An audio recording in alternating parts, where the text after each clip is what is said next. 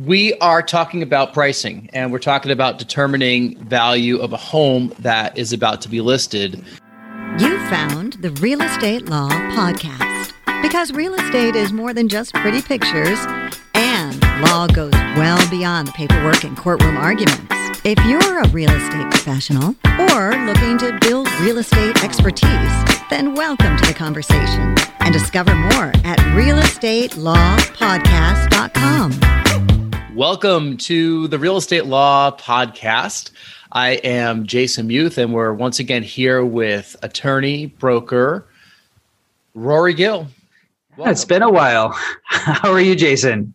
Yeah, it certainly has. Yeah, we're just commenting about all the different vehicles that are going by in both of our current workspaces. I think we're in the flight path here where I'm coming from, which is in City Point and Southie. You mentioned today is street sweeping day, along with all the trucks that seem to go by your office on A Street in Southie. But that's city living, right? Yep. So you'll hear all the street sweepers, all the trucks, all the rain. It's a good day for recording a podcast. Isn't it? Yeah.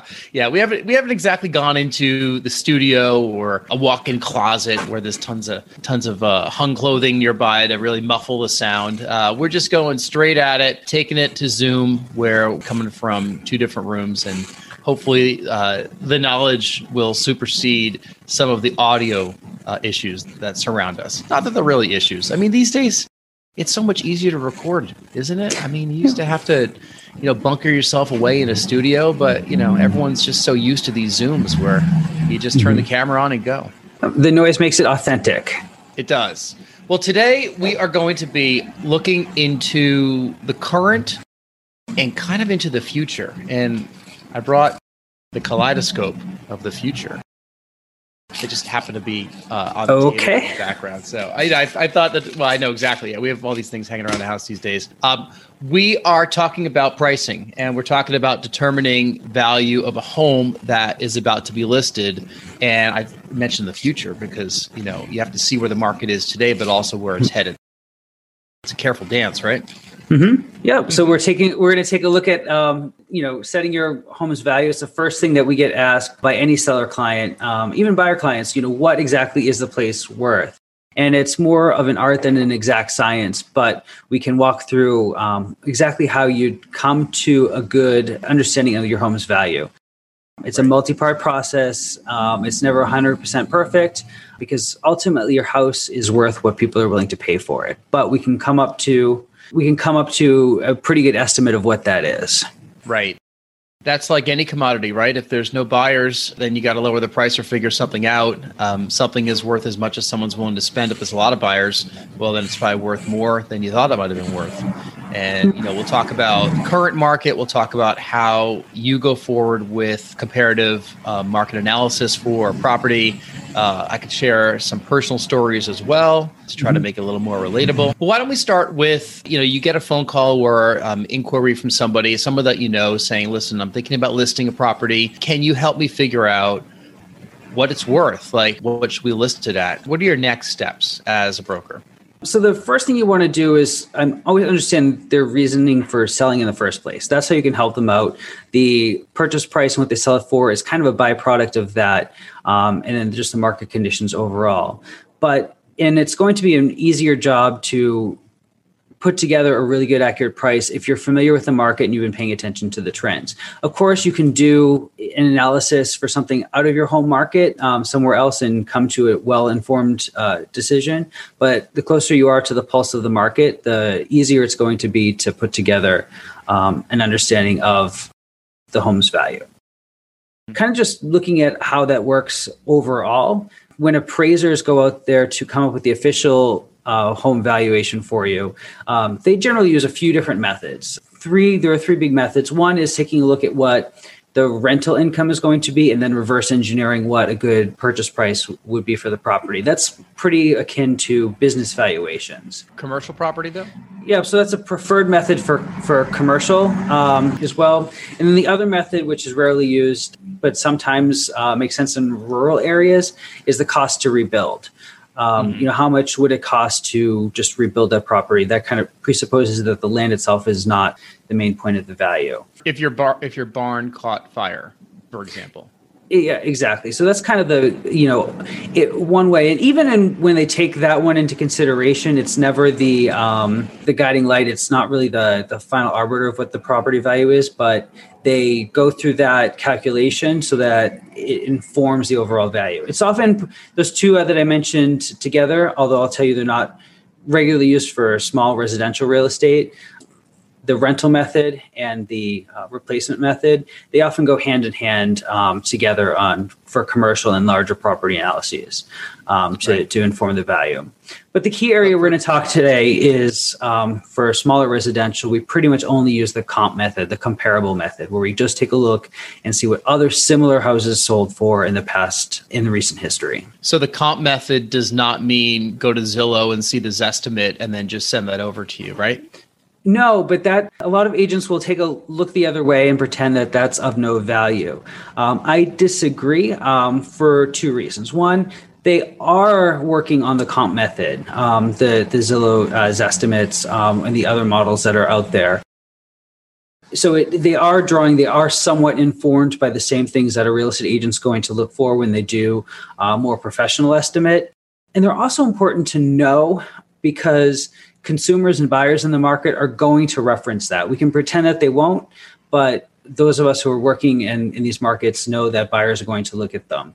So I try to ignore this estimate when I do my home valuation until the very end, but it's something that I don't ignore altogether. It does hold value. But yes, there are many more steps. Zillow does not know the interior of your home. It doesn't know all the details of your home. It doesn't know the history of it, but it is a starting place for a lot of consumers when they're looking at homes, and people track their estimates to know how, as if it were hard and fast on their spreadsheets to know what their home is worth. It's hard not to. I mean, I do, but I realize that it's just an estimate. It just kind of gives you a ballpark. But, Zillow has no idea if I just replaced the hot water heater with a tankless system, or I just replaced the roof, or I just renovated the kitchen. They don't know those things, to your point about, what's inside. They're using comps from the rest of the market, the neighborhood, the direction. But it is hard to ignore that. I mean,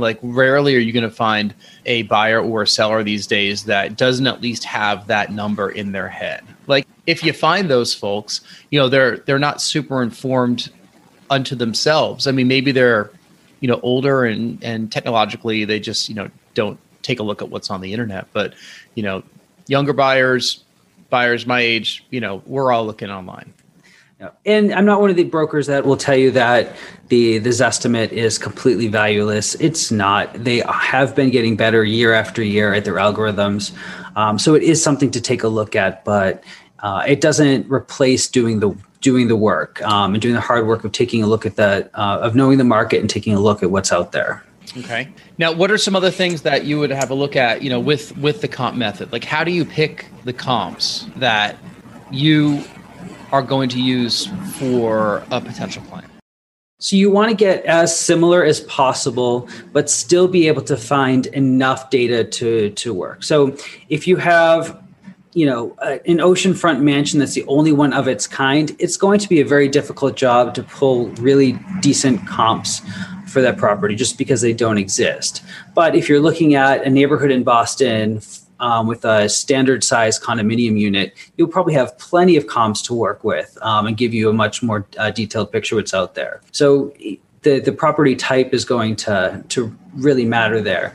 When I'm looking for comps, I'm looking for things that are similar in location, as close to the property itself as possible is great. That's in many ways, the key variable. But we also want to look at properties that are of similar size. We don't want to just take a property that's twice the size and cut the price in half. That's not how it works. In Boston, we have a diminishing return per square foot. So a property that's half the size is going to be worth more than half the value of a similar situated comparable. We also want to take a look at what amenities it has, because those are some of the things that are going to be outside the statistics. We have the number of bedrooms, bathrooms, and square footage, but we want to also take a look at some of the things that are outside the core calculations. Roof deck, views, the level of the home that it's on, number of parking spaces, things that are a little bit outside of those core metrics. And then there's the subjective angle of it, the comparing the condition of the property. And we do that by looking at photos and reading through the different listings that are out there. But we want to find properties that are as similar as possible, knowing that we'll never find or rarely ever find the perfect comp to set the market. Now, do you welcome feedback from a potential seller? Do you want them to say, hey, this one's sold or that one's sold, have a look at that? Or is it, you're looking at the same information yourself anyway, since you have, far more detailed tools? Sure. I certainly welcome the input. The discussion about setting up a sale price is a conversation to have. It's a two-way conversation that we want to have. But as a broker, I want to have a really clear picture first, so that I can educate the homeowner just to what's out there, and then absolutely welcoming input from them, but it has to be grounded in reality. There are people you can distort statistics and calculations out there to fit any end. So it's a matter of knowing what's out there and walking through the different things that are out there. And that's one of the reasons I also don't look at just sold comparables. That's the core. So I'm putting together a market analysis to set the value of a particular property. I want about 12 comparables. That's what I work with. But maybe 6 to 8 of them are going to be recently sold in the past few months. I also want to take a look at a few properties that are on the market now. That's informative to let us know what other homes would be competing against that are in a similar situation. And I also want to take a look at some properties that failed to sell, properties that were pulled off the market, they expired, or their listing was withdrawn or canceled. Because that tells me too a little bit about what to avoid out there. And when you sit down with somebody and, as a two-way conversation, you can just kind of chart down on a piece of paper, at what price point, what happens for each property. So if a property is priced a little bit lower, you can draw the trend to show that the days on market is likely going to be lower. And those properties that are priced a little bit too high, those are the ones that are more likely to be withdrawn or canceled. But you need enough data to draw trends. You need enough data to show it. But I do like to look at all the different property types. Yeah. And we're kind of in a weird spot right now. When people are listening to this, who knows, everyone might be vaccinated, or things might have gone terribly wrong with the vaccine. Who knows? But I just think, it was literally, we're recording this just when the Johnson & Johnson vaccine was announced just a couple days ago. So, we're expecting numbers to go up dramatically in terms of number of people vaccinated and maybe things getting back to the normal or close to normal that remembered. But I say that because, many months ago, before the holidays, before the election, before vaccines were out, I think people's mindset was very, very different. We heard it over and over. The cities were dead. Everyone was not going to move to the cities. Everyone wanted to move in the suburbs. And then we saw all the craziness that is happening at suburban homes just because of the inventory issue. But bring this up because something that might not have sold in the city back in October, November, now, who knows? Directionally, is the city back? Are buyers back here in Boston and Seattle and Portland and New York and other places around the country? That's kind of bad info right now. It's a fact that 6 months ago it didn't sell, but maybe you relist it again in a different climate where there might be more confidence, both medically, health-wise, consumer confidence. Rates have not skyrocketed by any means during that period of time. Maybe you throw things like that back on the market at the same price and see what happens, 6 months later. This is when it becomes a legitimate challenge, even for the most professional appraiser, to determine value. If there are trends that are so persistent upward in one direction over time, it's tough for the appraisers to actually keep up with the comps. You may have several offers for the same property at the same high price. And that demonstrates by traditional market standards that people are willing to pay that much for the home, so it's worth that. But appraisers still may fall short just because the comparable data doesn't exist. In these situations, there are times when appraisers are anxiously waiting for new properties to close so they can go back and look at more recent sale prices so they can support a higher appraisal. And that's common even for the most professional appraiser. And this is why real estate agents also need to have a good pulse on the market. If we're in a pretty level era, then the comp analysis is near perfect. But it's understanding what exactly is going on in the market will help you either round down or round up the data you get from the comps. And I mean, with your micro neighborhood too matters. What's happening in this past year was very different in Dorchester and South Boston versus suburban communities that had a renewed sense of interest. That the market trends were very different in those areas. And this year, if things reverse, they'll be very different the other way. But those are things that a professional agent will understand. And correct me if I'm wrong, which is often that I'm wrong, but an appraiser is beholden to the bank, even though the buyer is paying the money, right? Because the bank wants to make sure that the money they're lending is the right amount of money, that they're not lending for property that, is worth, much different from what somebody's willing to pay for it.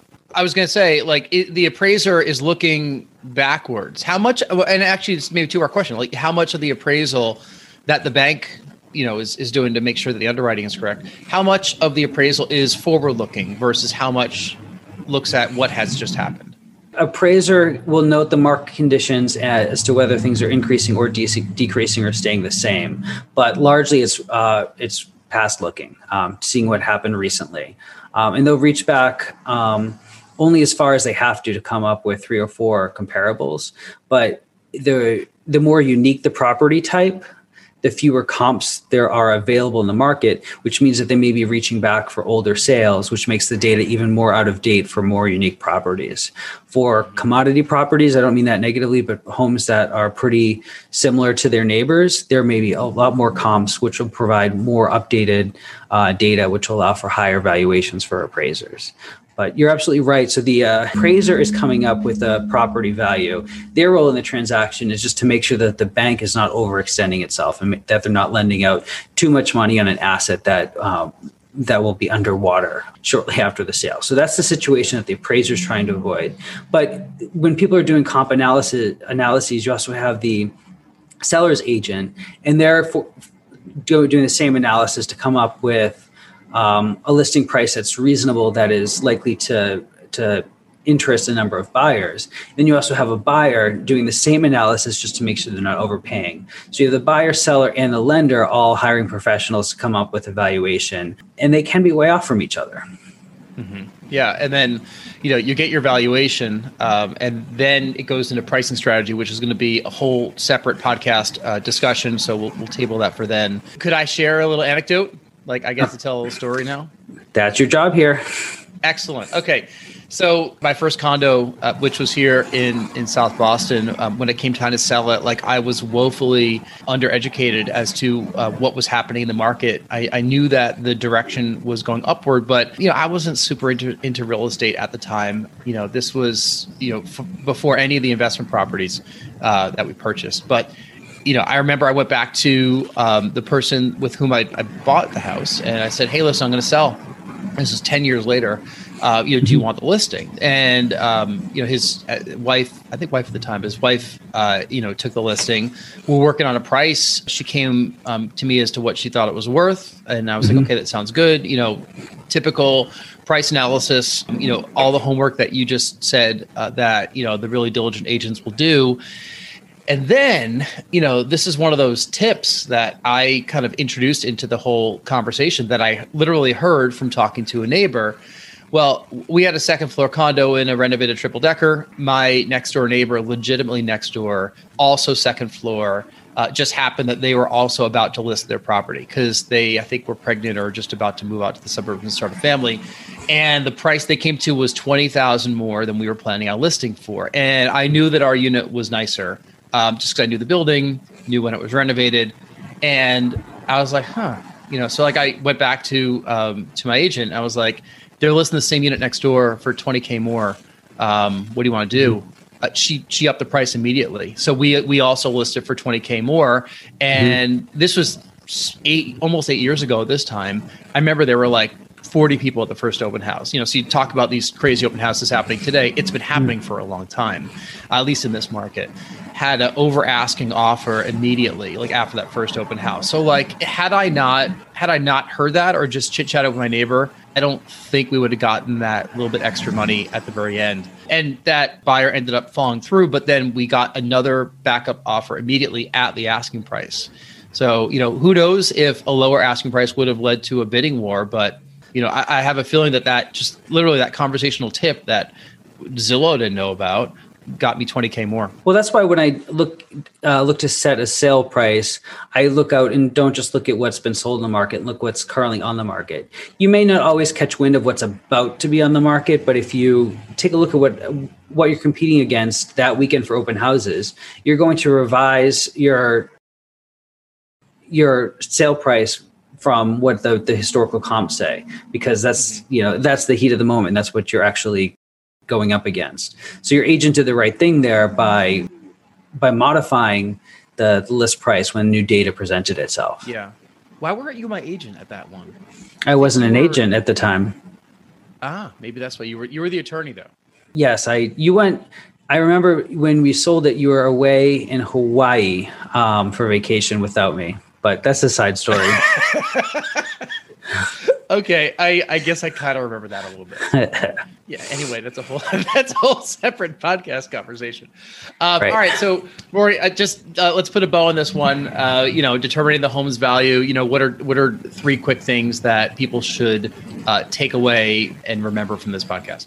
This is data driven. So look at the data that's out there. You have a lot to mine through, but you want to just be as objective as possible, because hoping and thinking that your place is extra special doesn't pan out. So take a look at the data that's out there. Be agile. Things change. New data presents itself, and it could be good data or bad data for your situation.